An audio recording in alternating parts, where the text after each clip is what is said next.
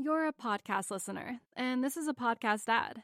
Reach great listeners like yourself with podcast advertising from Libsyn Ads. Choose from hundreds of top podcasts offering host endorsements, or run a reproduced ad like this one across thousands of shows to reach your target audience with Libsyn Ads. Go to libsynads.com now. That's LIBSYN ads.com.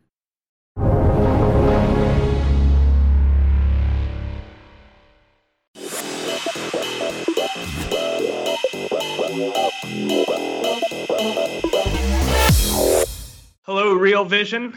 My name is Quentin Matthews. I am the managing member of QKM, a in-depth investigative research firm. And today I have the pleasure of speaking with Jesse Eisinger. Jesse is the author of The Chicken Shit Club, Why the Department of Justice Fails to Prosecute Executives. His book is a history lesson into why the United States rarely prosecutes white-collar criminals anymore, and instead has moved to a system where we largely enter no admit, no deny, deferred prosecution agreements with the corporations and leave the shareholders footing the bill for the corporate malfeasance. It's a terrific book that I found in my research really struck at the root of a number of the issues that I'm looking to dig into on this series with Real Vision, and therefore is a perfect place for us to begin our journey. So with that, Jesse, welcome. Hi, Quentin. Thank you for having me. I'm thrilled to be here. Absolutely.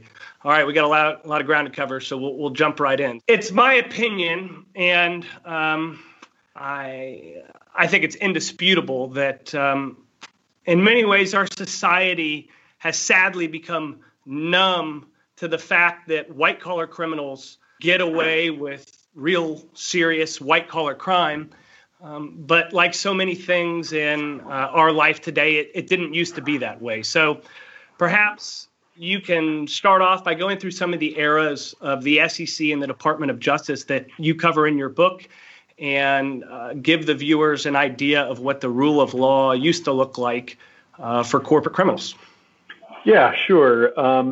Happy to do that. You know, as I say in the book, we've never had a golden age where the rich and powerful had to fear for their liberty if they committed crimes, but we've had silver ages. And I think we had a cycle, thumbnail kind of easy history of the last 120 years or so would be that we had boom, busts, and crackdowns. And of course, we had the 1929 crash.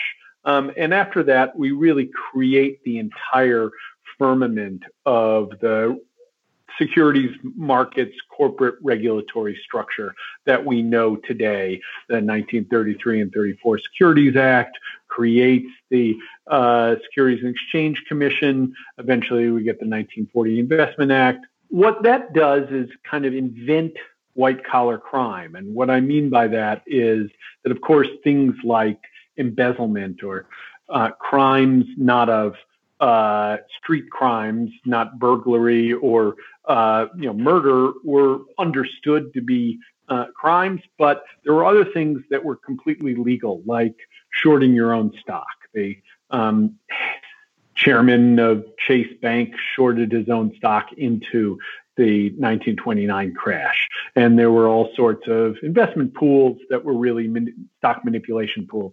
All of that was perfectly legal leading up to 1929, and that was made illegal.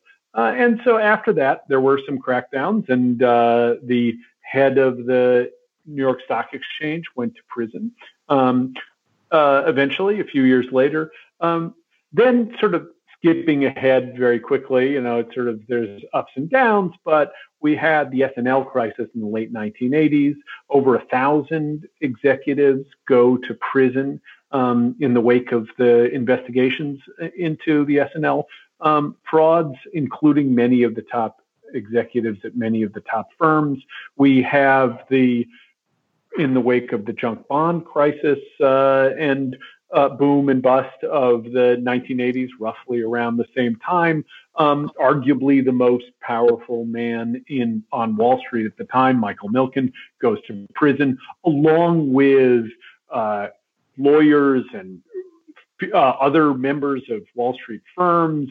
A partner at Goldman Sachs is frog marched off the trading room floor in handcuffs. So it's a serious crackdown. And then leading up to the NASDAQ bubble bursting, which is really a kind of stock market bubble in the late 1990s, and almost all those frauds are investigated, and individuals from almost all of the major firms involved in those are prosecuted. So you get WorldCom, Adelphia, Tyco, Global Crossing, and a variety of other smaller firms. And then, of course, the biggest and marquee prosecution there are the executives of Enron, the giant Texas trading firm. So that's my history up until the financial crisis, where after the financial crisis, which is really the biggest financial crisis since the Great Depression, we essentially get nothing.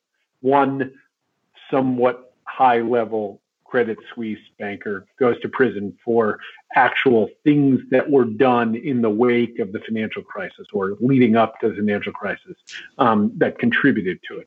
So one guy versus dozens and thousands in previous eras. I think it was the chairman of the SEC, Breeden, I think during the SNL period, that said the way that we should be prosecuting white-collar criminals is to in a way that leaves them naked, homeless, and without wheels, which I couldn't agree with anymore. And out of all the stories, some people in today's world, I think the average investor is probably like me, is around 40 years old and really doesn't remember a time when people went to prison. And certainly, the idea of the president of the New York Stock Exchange going to prison is foreign. So what happened? When did it happen?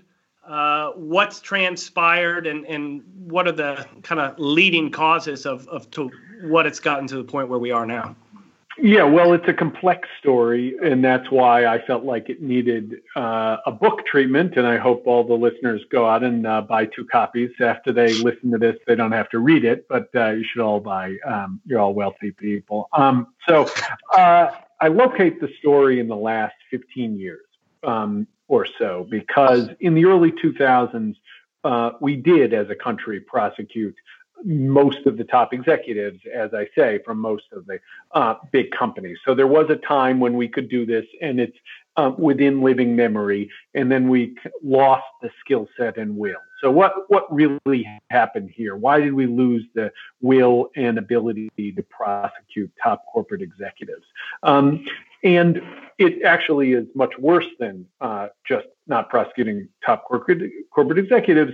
I think that, as you said in your opener, that we have a white-collar prosecution crisis, and that we don't prosecute significant white-collar criminals from huge swaths of the economy. So I was really focused in my book on large corporations and the CEOs and CFOs and chairmen and women of those corporations. But if you look at the Trump administration, I think that's revealed a much greater and deeper, more profound crisis and lack of prosecutions, a kind of under policing and no policing of things like commercial real estate and taxation and tax fraud and corporate lobbying and campaign finance, and the list goes on. So what happened? Well, one of the major things that happened is that after that round of successful prosecutions of the Enron era, there was an enormous backlash led by the white-collar defense bar and corporations, and it depicted these prosecutions as from cowboy prosecutors. And there was a wave of a backlash in the wake of Milken, too, and this kind of built onto that. So most people think of Rudy Giuliani as having been a cowboy, and then there were cowboy prosecutions or labeled cowboy prosecutions in the wake of Enron, WorldCom, those things. Can I ask real quickly, just so we all know what you mean, what is the defense bar, and where do they get their power, and just give a little context for the story of who we're going up against? Sure. So what we're talking about here are the major law firms that work for corporations. They're also called white shoe law firms, and they have criminal defense departments, divisions, and they defend corporations criminally. Now, this wasn't always thus. And we're talking about firms like Sullivan and Cromwell and Debevoise and Plimpton and Davis Polk, and the list goes on and on like that. Down in Washington, D.C., you have specialist firms in D.C. like Covington and Burling and Arnold and Porter, Kirkland and Ellis. And so there are maybe 20 firms like this, Paul Weiss, that really specialize in this and are the firms that service the largest corporations. And they're giant firms. And what happened was there was an evolution in the law. And in the 1970s and really through the 1980s, these firms did not actually take on criminal work. That was kind of beneath them. It was seen as really sullying your reputation. And so they did transactional work of all kinds, M&A and the usual kind of thing for corporations. But these large law firms would, when they were confronted with a criminal investigation of some kind, would then refer to a smaller firm, a boutique firm, a set of specialists who were criminal defense lawyers, and they would take on the CEO if he had run somebody over in a car or something like that, or gotten arrested for drugs or prostitution or something like that. So that was the kind of criminal bar, and then there was the more refined kind of corporate bar. And over time that merged. And what happened was prosecutors began to focus on a higher class of criminal. And that really started happening in the 1960s and 70s. So as I was saying that, there was this kind of boom and bust cycle, but really from the 30s to the 60s, there isn't much serious white collar prosecution. And then a guy named Robert Morgenthau, very famous.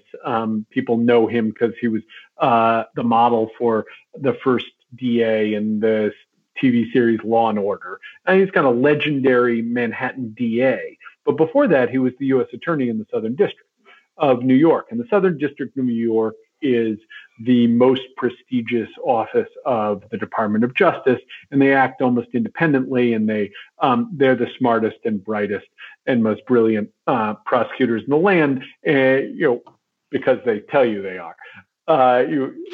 That's certainly according to them. And Morgenthau was a giant, and in his time, he said we should prosecute, we should go where the money is, and raise our sights. And we can't just prosecute street criminals and drug dealers on the streets, on the corner. We need to go and into the boardrooms. And he went one step further in conjunction with, or this is kind of a movement that spanned kind of the 60s and 70s, with a guy named Stanley Sporkin in the 1970s, who was arguably maybe at least the most powerful bureaucrat in Washington throughout the 70s, if not, the most powerful governmental figure. And he was the head of enforcement at the SEC through most of the 70s. Eventually becomes a judge, important judge, and he and Morgenthau before him, and then Sporkin kind of developed this theory, which they call access theory, but we call sort of gatekeepers, where they try to focus on prosecuting lawyers and accountants with the idea, and investment bankers, with the idea that these are the entities, the people who give access to corporations to the capital markets, access to the capital markets to corporations, and are the gatekeepers, and are also kind of the first defense that the public has against criminals. And if you prosecute these people, you get some huge amount of leverage, a kind of cascading effect throughout the system. And so they really do throw some KPMG partners in prison, and lawyers, And that's, I think, an incredibly effective way of going about prosecuting white-collar crime. So what's happening is, one, they're raising their sights on this, and two, what they're doing is they're prosecuting corporations as well for fraud. And these large defense firms start to realize that prosecutors are focused on them, and so they start creating white-collar defense practices to kind of capture this business. It becomes kind of classier business, and it becomes a bigger business, and it becomes something that corporations have, some ongoing need for, and these large law firms want to provide, supply that need, or fulfill that need, and then what they start to do is figure out, well, who has expertise in this, and they start hiring prosecutors to be partners at these defense firms. And so you get this kind of symbiotic relationship, and it develops in tandem, where prosecutors focus more and more on corporations. The revolving door speeds up. These departments become even bigger. The divisions of these law firms become even bigger. It's an incredibly lucrative, very high margin work. And then it suddenly slowly over time kind of morphs into corporations becoming an arm of the government. But the dirty little secret of white-collar prosecutions is that the government has outsourced and privatized it effectively. And they've outsourced and privatized it to the corporations themselves. Corporations hire these law firms, the law firms do the investigation, and then that's it. And that's no way to run a rodeo. Yeah, and I think most general investors will understand this process, less from the prosecution side, but more from the news flow side, where a short seller or an investigative journalist will come out with research on a company about some particular malfeasance, and the board will then come in and hire the quote unquote kind of outside independent legal counsel to, again, you've effectively outsourced the regulation to the law firm, but the law firm really is there to do what any lawyer is supposed to do, which is to protect the corporations and the people that hired them. And I think the other piece to this that actually is kind of the outcome that goes a little further is that in a investigation that's run by a regulatory body that's funded by taxpayer dollars, we have a little thing called the FOIA Act, Freedom of Information Act. And if somebody such as yourself wants to go out and find information on what happened in the investigation and what was the outcome and what was found, it may take some polling with the regulatory body, but those documents can be achieved. And of course, in these independent investigations done by the law firms, nobody ever sees those documents, and there's no way for the public to get them. So what, though, was it that led the focus on the corporations versus the executives? Was it the fact that the lawyers knew that there was more money to be made by getting paid by the corporations because that's where the money is? Or was it, something kind of internally that happened at the Department of Justice and SEC that made them shy away from the executives and focus on the corporations? You're a podcast listener, and this is a podcast ad. Reach great listeners like yourself with podcast advertising from Libsyn Ads. Choose from hundreds of top podcasts offering host endorsements, or run a reproduced ad like this one across thousands of shows to reach your target audience with Libsyn Ads. Go to libsynads.com now. That's LIBSYN ads.com. Yeah, these developments are sort of coming in tandem, really, and influencing each other. So there's a lot of kind of cross-fertilization.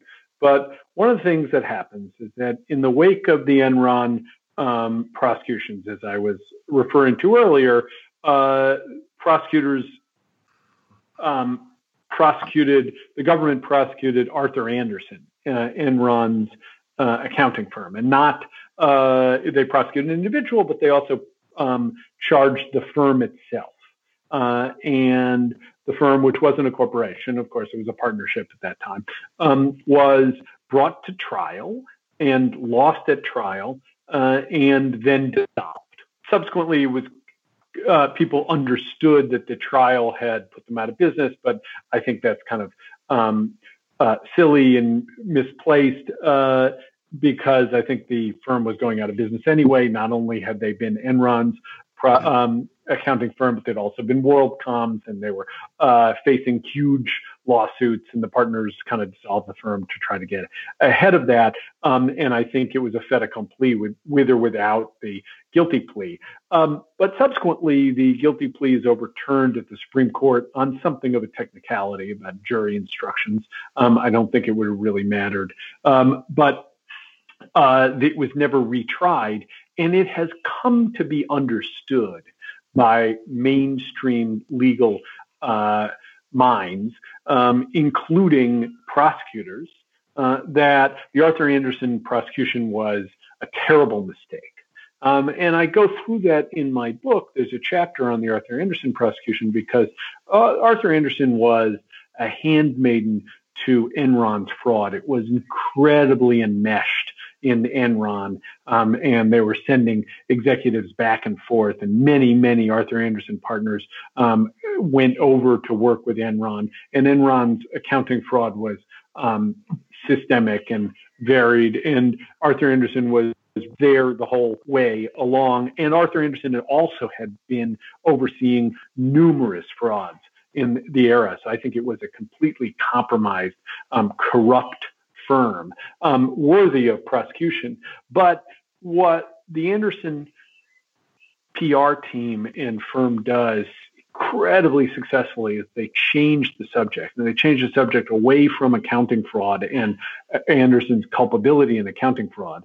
I should mention that when Enron was being investigated, Andersen destroyed literally tons and tons of documents related to the Enron audit before the government could subpoena them. So that was the kind of obstruction of justice that they were guilty of. But what happens is they changed the subject from accounting fraud and obstruction of justice into the collateral consequences, to the people who are who lose their jobs. Thousands and thousands of people who lose their jobs when Andersen goes out of business. Now, again, I don't think the trial put them out of business, so I don't think the trial put them out of their jobs. But this is the way it was understood, and not just understood by conservatives who pay fealty to the Wall Street Journal editorial page, but people like Lanny Breuer, who became Obama's head of the criminal division of the Department of Justice, and Mary Jo White, who became Obama's head of the Securities and Exchange Commission. They had completely imbibed this view of Andersen and that it was an excessive prosecution, cowboy prosecution. And so they decided we're going to take off prosecuting companies. We're not going to bring companies to trial and put them out of business and charge them criminally, indict companies. That's basically off the table. Nobody said that explicitly, but that was effectively what happened. And so what they did was they started to settle with corporations. And they told themselves a story about this. Prosecutors did. And the story was, we don't want to root out bad apples. And we don't want to prosecute and indict corporations because that can have these collateral consequences, these effects like we throw tens of thousands of people out of work, or if we prosecute a bank, we could start a financial crisis. That was something that really affected the way they approached prosecutions post the financial crisis in 2008. They thought the markets were so fragile that they couldn't handle prosecutions of large corporations, or especially banks, and because these are interconnected firms. So we're not going to indict. So we should try to settle, and we want to root out corruption. We don't want to just pick out bad apples. And so what they happened to do was turn toward these settlements with corporations, and they go by a variety of different names, and they have names. Prosecutors pretend that these are prosecutions. they call them deferred prosecution agreements. Sometimes they call them non-prosecution agreements. Sometimes, even recently, they've gotten guilty pleas from corporations, but they're all really the same thing. It's all a semantic issue. And really what it is they're settling with a corporation for money. And then the question is, does it work? That's the main question is, do these settlements work? Do they root out the corruption at these companies? Do they have any deterrent effect for the companies themselves or the industry or corporations writ large? And the answer is simply no, they do not. And we see this because we see recidivist corporations all the time. There are a number of things to unpack here. The first being going back to the access theory. And I think you argue that Arthur Andersen was effectively the end of the access theory, the last major gatekeeper that got prosecuted. And to me, this is not only a travesty of prosecutions, but it's probably one of the most effective ways to actually prevent fraud itself by going after the lawyers and the accountants. And then you have this idea of too big to jail, or that you can't go after investment banks, or you can't go after the banks in the great financial crisis because the whole world is too fragile and the jobs will be lost. And I think one of the things that how I think about this is, you compare it to a larger fraud that everybody agrees with what happened. I mean, there were people who worked for Bernie Madoff and his securities firm, and those people lost their jobs. And certainly there was collateral damage that came from that. But we as a society would almost rather continue to build the house of cards, so to speak, creating ultimately larger collapses and larger frauds when they do happen.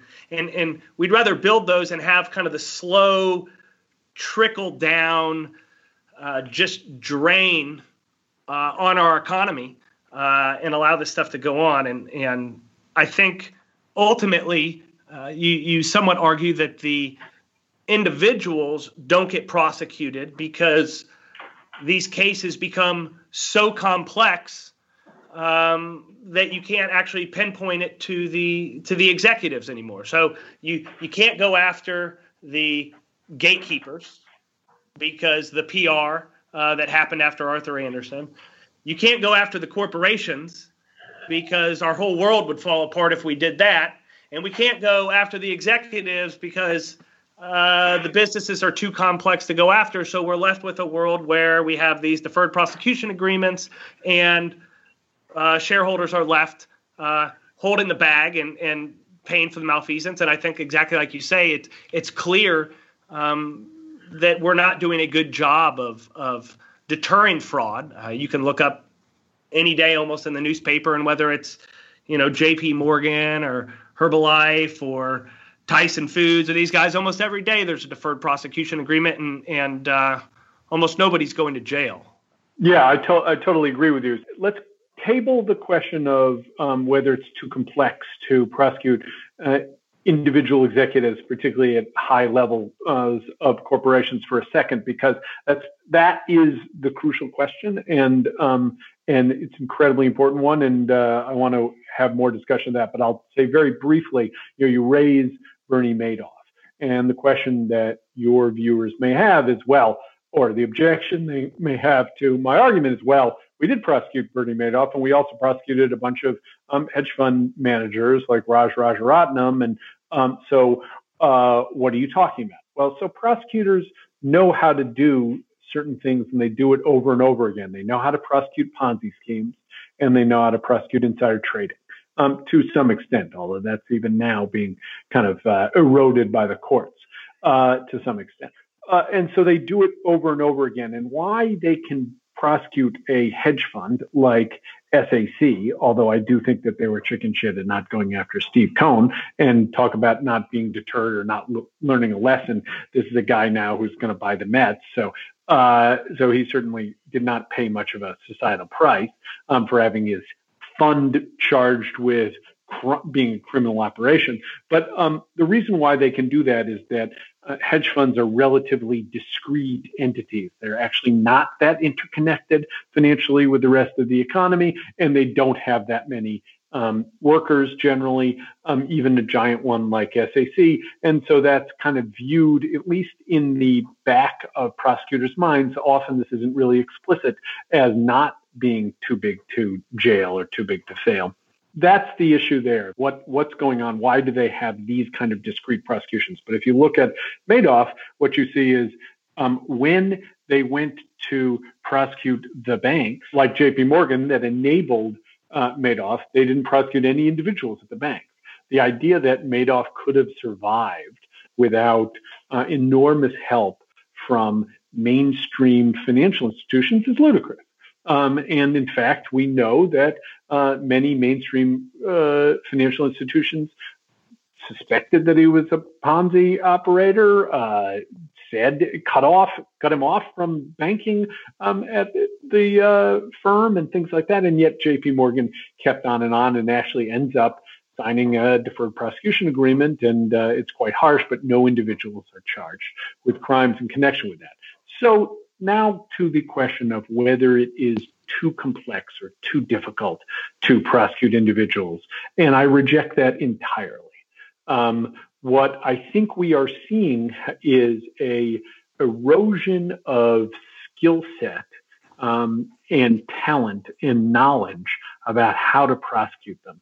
The Department of Justice, and it's hard for prosecutors to hear this. They are extremely bright people, and they've gone, the people at the SDNY and the main justice and the elite offices of the Department of Justice have gone to the best high schools and the best colleges and the best law schools, and they're a whole hell of a lot more accomplished and smarter than I am, but they're not competent anymore institutionally.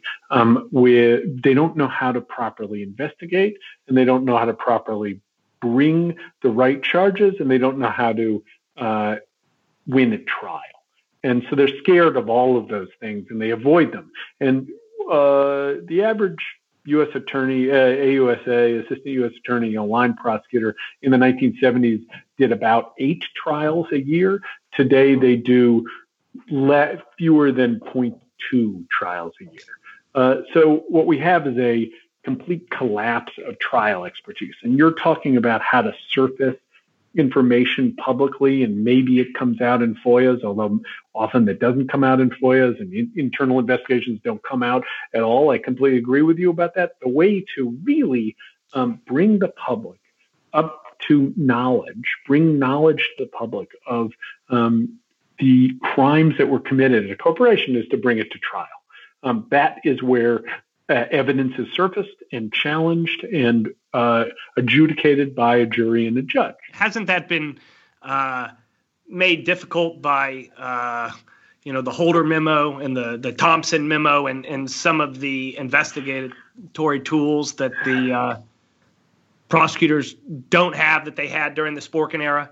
Yes, prosecutors' tools have been stripped away, some by internal policy at the Department of Justice and some by the courts, which have taken a real libertarian turn and have had enormously sympathetic rulings toward white-collar, accused white-collar defendants and rolled back regulatory power. And the Department of Justice has taken a lot of its own powers away. Now, you're referring to the Holder memo, which becomes the Thompson memo and goes through a series of evolutions. And that is a memo that lays out how to investigate and prosecute corporations, and also when corporations deserve leniency, what they consider to be cooperation. And that all kind of changes the way corporations are approached. Corporate criminality is approached at the Department of Justice, and pushes them toward these settlements and away from prosecutions of individuals and away from indictments of corporations.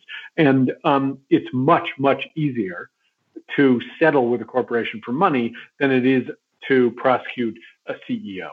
That will take years. The CEO will fight. There's a huge risk that they'll lose a trial. You won't have a career accomplishment.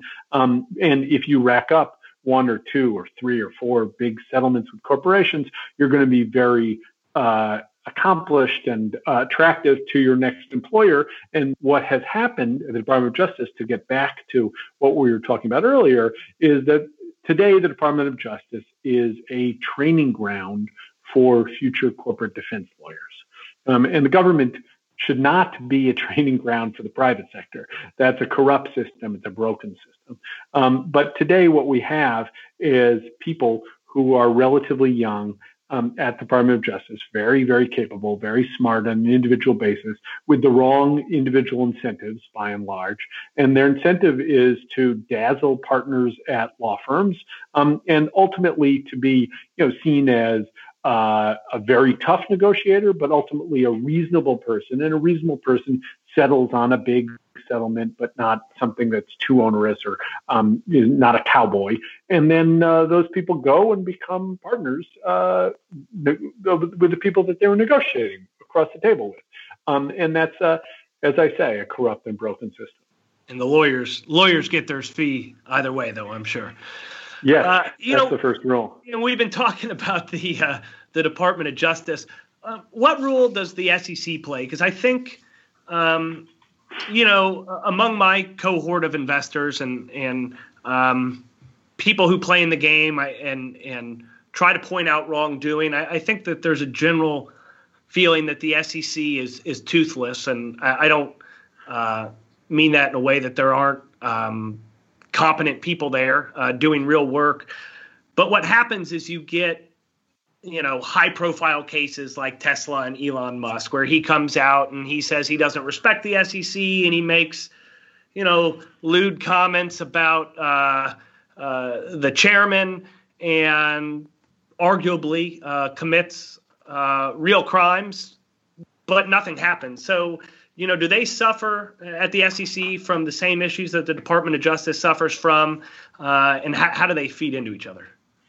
Yeah, absolutely. I mean, the SEC has been rendered a completely chicken shit operation too, and it's hard to remember an SEC chair that was feared or serious-minded about policing corporate America. Maybe you have to go back to Breeden, but it's been decades now.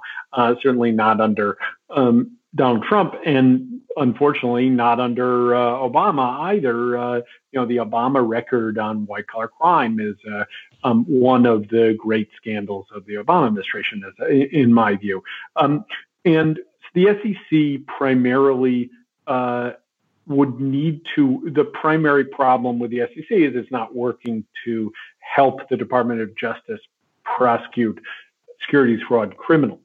So the SEC has no criminal powers, and they do civil investigations, and they do fewer civil investigations than ever now in the Trump administration, and they're very slow and deliberative.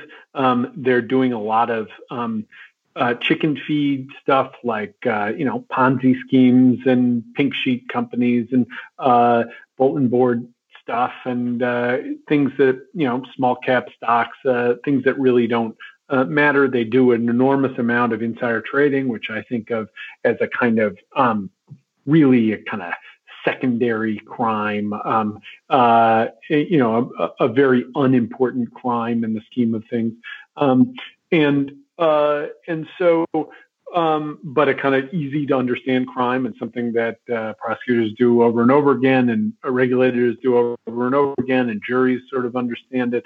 And so it's kind of popular target. And so, yes, the SEC has played a terrible role in this. And I have a chapter in my book in which goes into great detail about a lawyer at the SEC who wanted to bring civil fraud charges against Goldman Sachs for their collateralized debt obligation business, and was thwarted at every turn. And at one point, an SEC official announces, internally they're discussing charges that they're going to bring against Fabrice Tour, who's the young French Goldman associate who ends up being charged by the SEC, the only one at the SEC who's charged by the SEC, only one at Goldman for CDOs. And this SEC guy sends an email around saying, remember, these are good people who've made one bad mistake.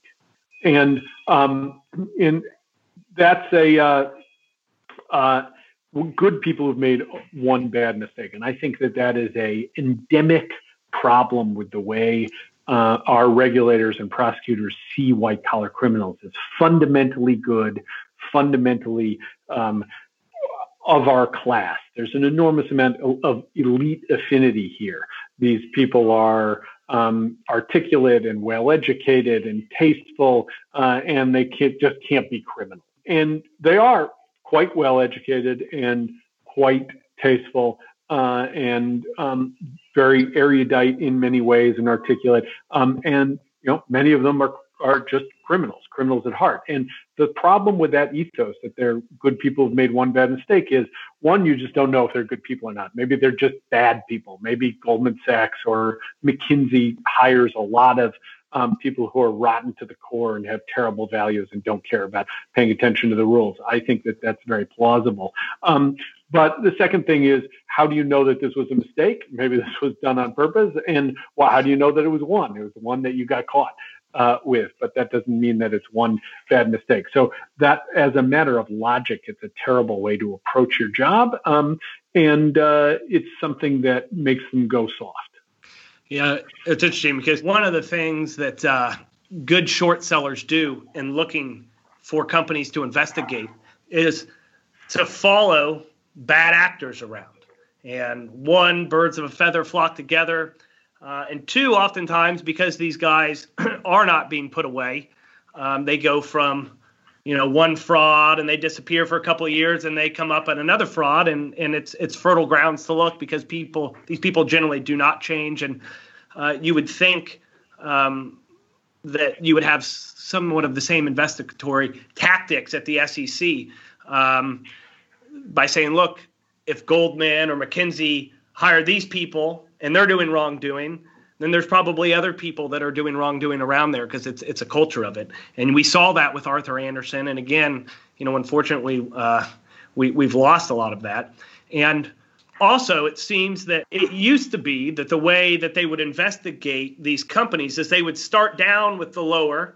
You would like moving up through the mafia, right? You'd start with the capo and you'd move up. And the way to go through a complex investigation was to get the details from down low and move up to the boss. In fact, I think somewhere in your book, there was a prosecutor that used to do mafia cases, and he says, it's bullshit. If I can go out and do international drug cartels and get to the boss, and you guys can figure out, what the head of the bank is doing, right? And whether he knew.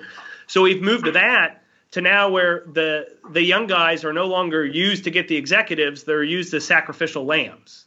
And they're thrown, and so you get your fee, you get your sacrificial lamb, and the executives get to essentially move on.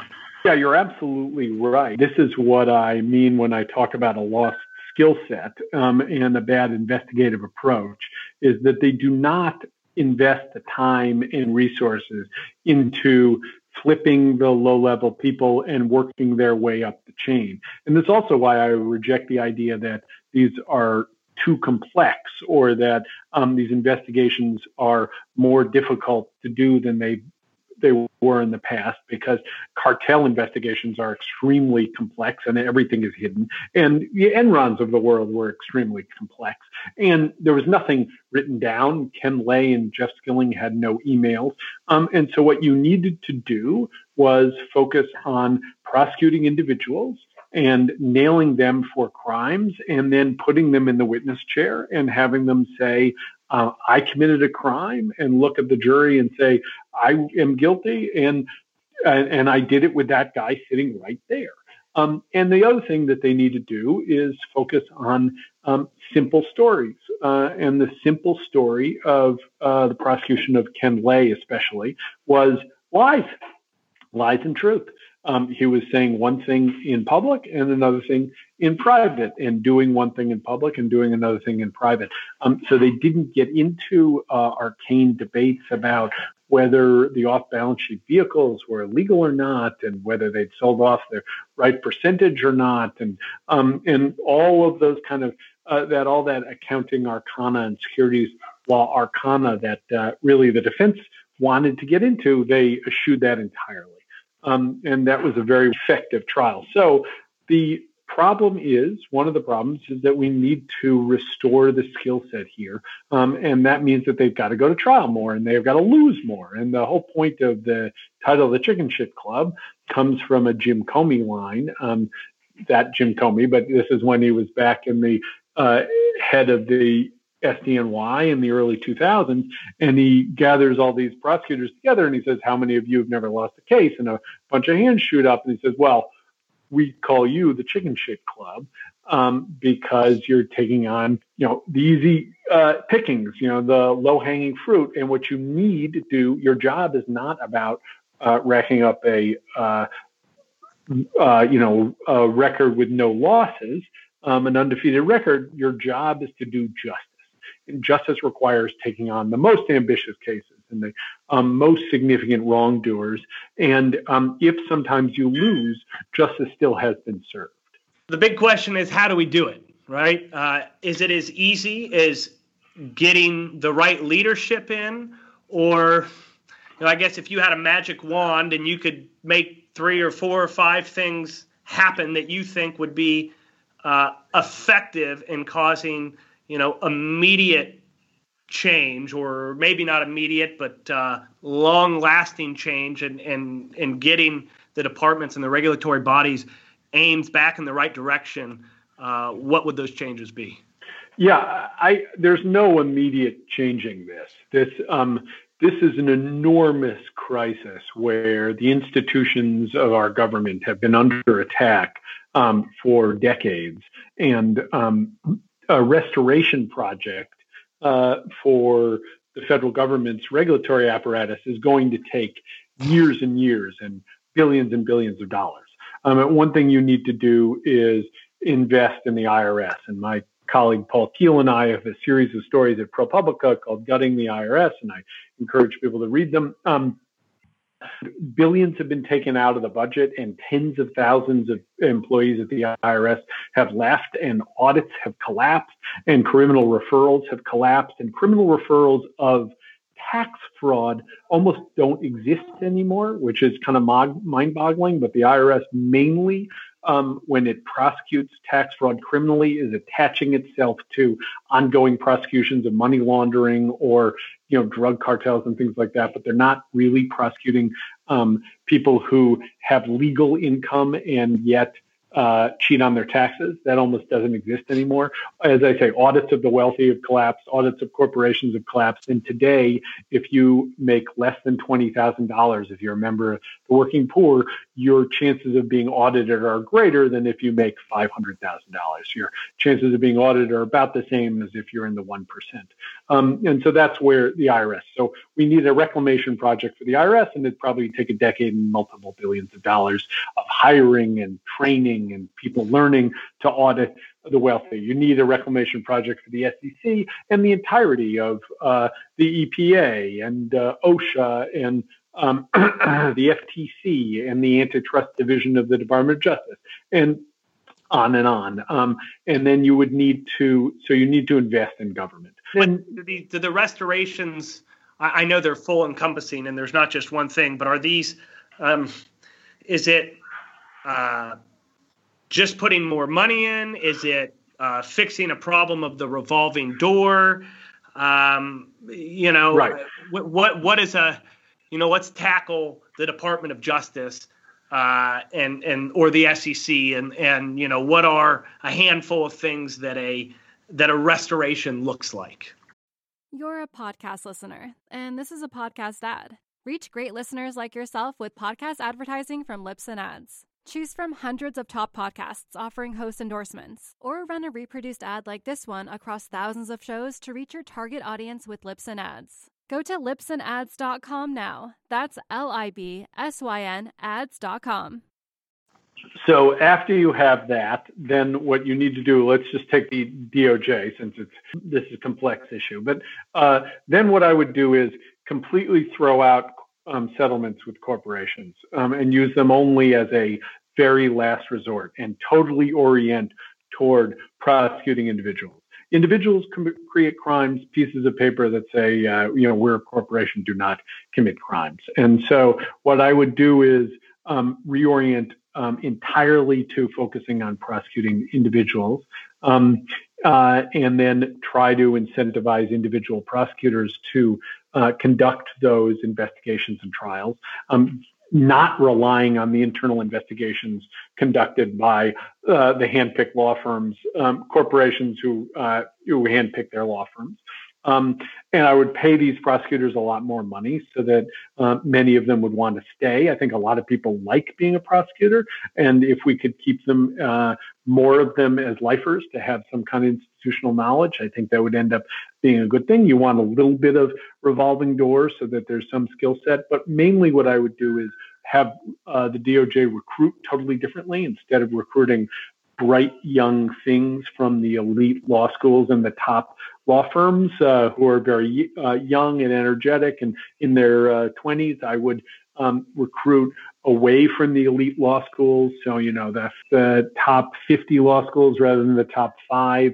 I want people who are in consumer protection law and class action lawyers, and defense attorneys who are refugees from big law, who don't want to go back, who know where the bodies are buried, and all sorts of public interest lawyers, academics, people like that. So I would want an enormous amount more diversity in the ranks of prosecutors, professional diversity, age diversity, experiential diversity, breaking the hold of these elite law schools. And then there needs to be much more policy thinking. The Department of Justice is a really strange bureaucracy, and it's essentially all these discrete offices that act quasi-independently of each other. And what you need is some overarching policy thinking to say, what are the statutes that have been rolled back over the last decade, 15 years by the judiciary, and where do we need to pound the legislature, pound Congress to restore some of these powers and get some of these statutes back so that we can take on these criminals.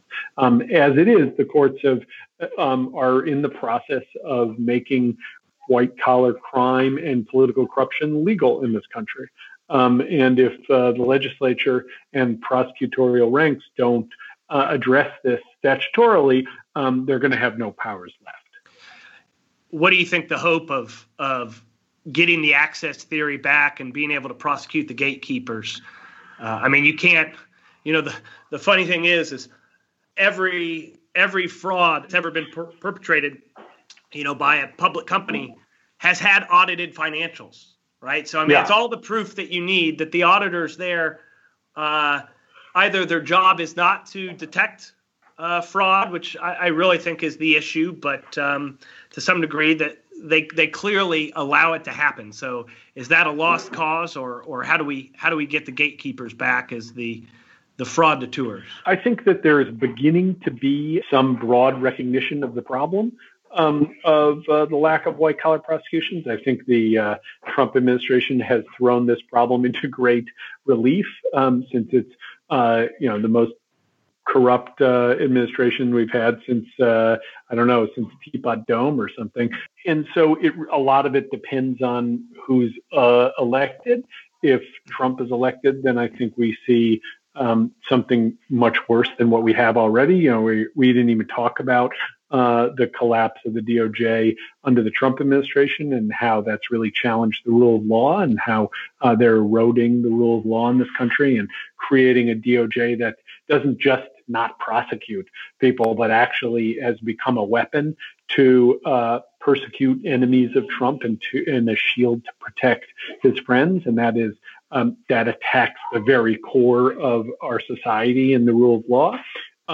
So more of that if Trump is reelected. And if Biden is elected, then I think that there's a possibility that we would get an actual kind of beginnings of a restoration of the regulatory state and prosecution. But I don't particularly see the administration making this a priority. They're going to have a lot of other priorities. The Obama administration, of which Biden was a part, obviously, was incredibly weak on white-collar prosecution. So it depends on who Biden appoints these various roles. I think there's going to be a battle within the soul of the Democratic Party because there are reformists, like the Warren people, and then there are kind of the conservative corporate Dems who are not particularly interested in this, and we'll have to see. I mean, I'm pretty skeptical that a Biden administration would really kind of lead to much turnaround here. Yeah, well, one of the broader implications that I see, and we, given our different jobs, approach or kind of see the outcomes of your research, leading to different conclusions. But to me, being able to go after the gatekeepers is important for two reasons. One, it's a fraud deterrent. But two, what I see in my line of work is that the lawyers and the law firms are not only the home now of regulation. We've outsourced the regulation. But in many instances, they now get used by the corporations as hitmen. And what I mean by that is large name frauds like Wirecard and MiMedx.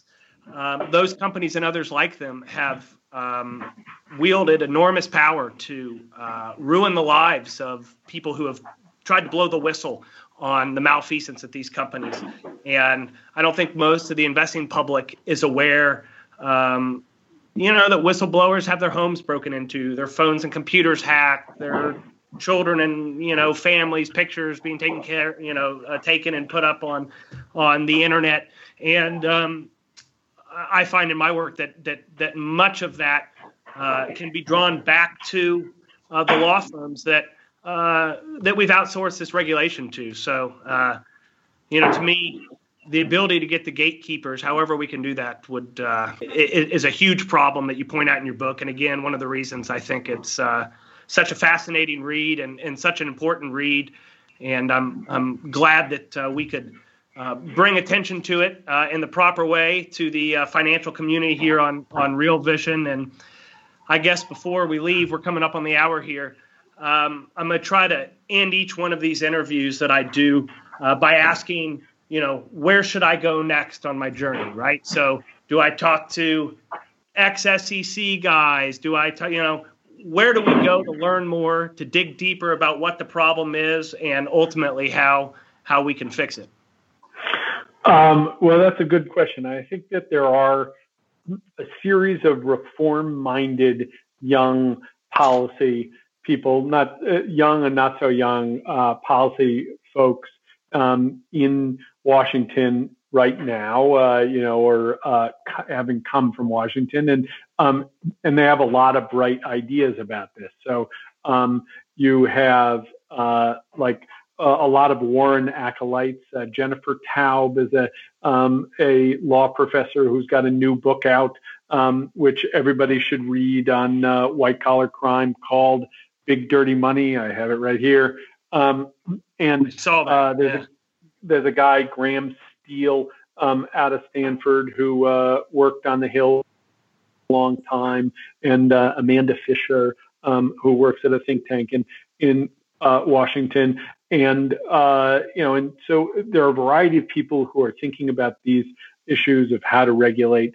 And then there's, of course, a very interesting antitrust movement being led by intellectuals like Lina Khan and Matt Stoller. I'm leaving out a bunch of different names, but so there is a kind of a burgeoning ferment under the surface to bring back tax enforcement and antitrust enforcement and securities law enforcement. And if they happen to get a foothold in the next administration, they're going to have a lot of chance to influence and change things and reform things. We'll have to see. That's great. Jesse, appreciate your time. Fascinating. If you haven't read the book, it's an absolute must read. And maybe we can get you on some other time to dig into post-Trump election and see where we are. Well, we'll have to see. Thanks a lot. I really enjoyed it. You bet.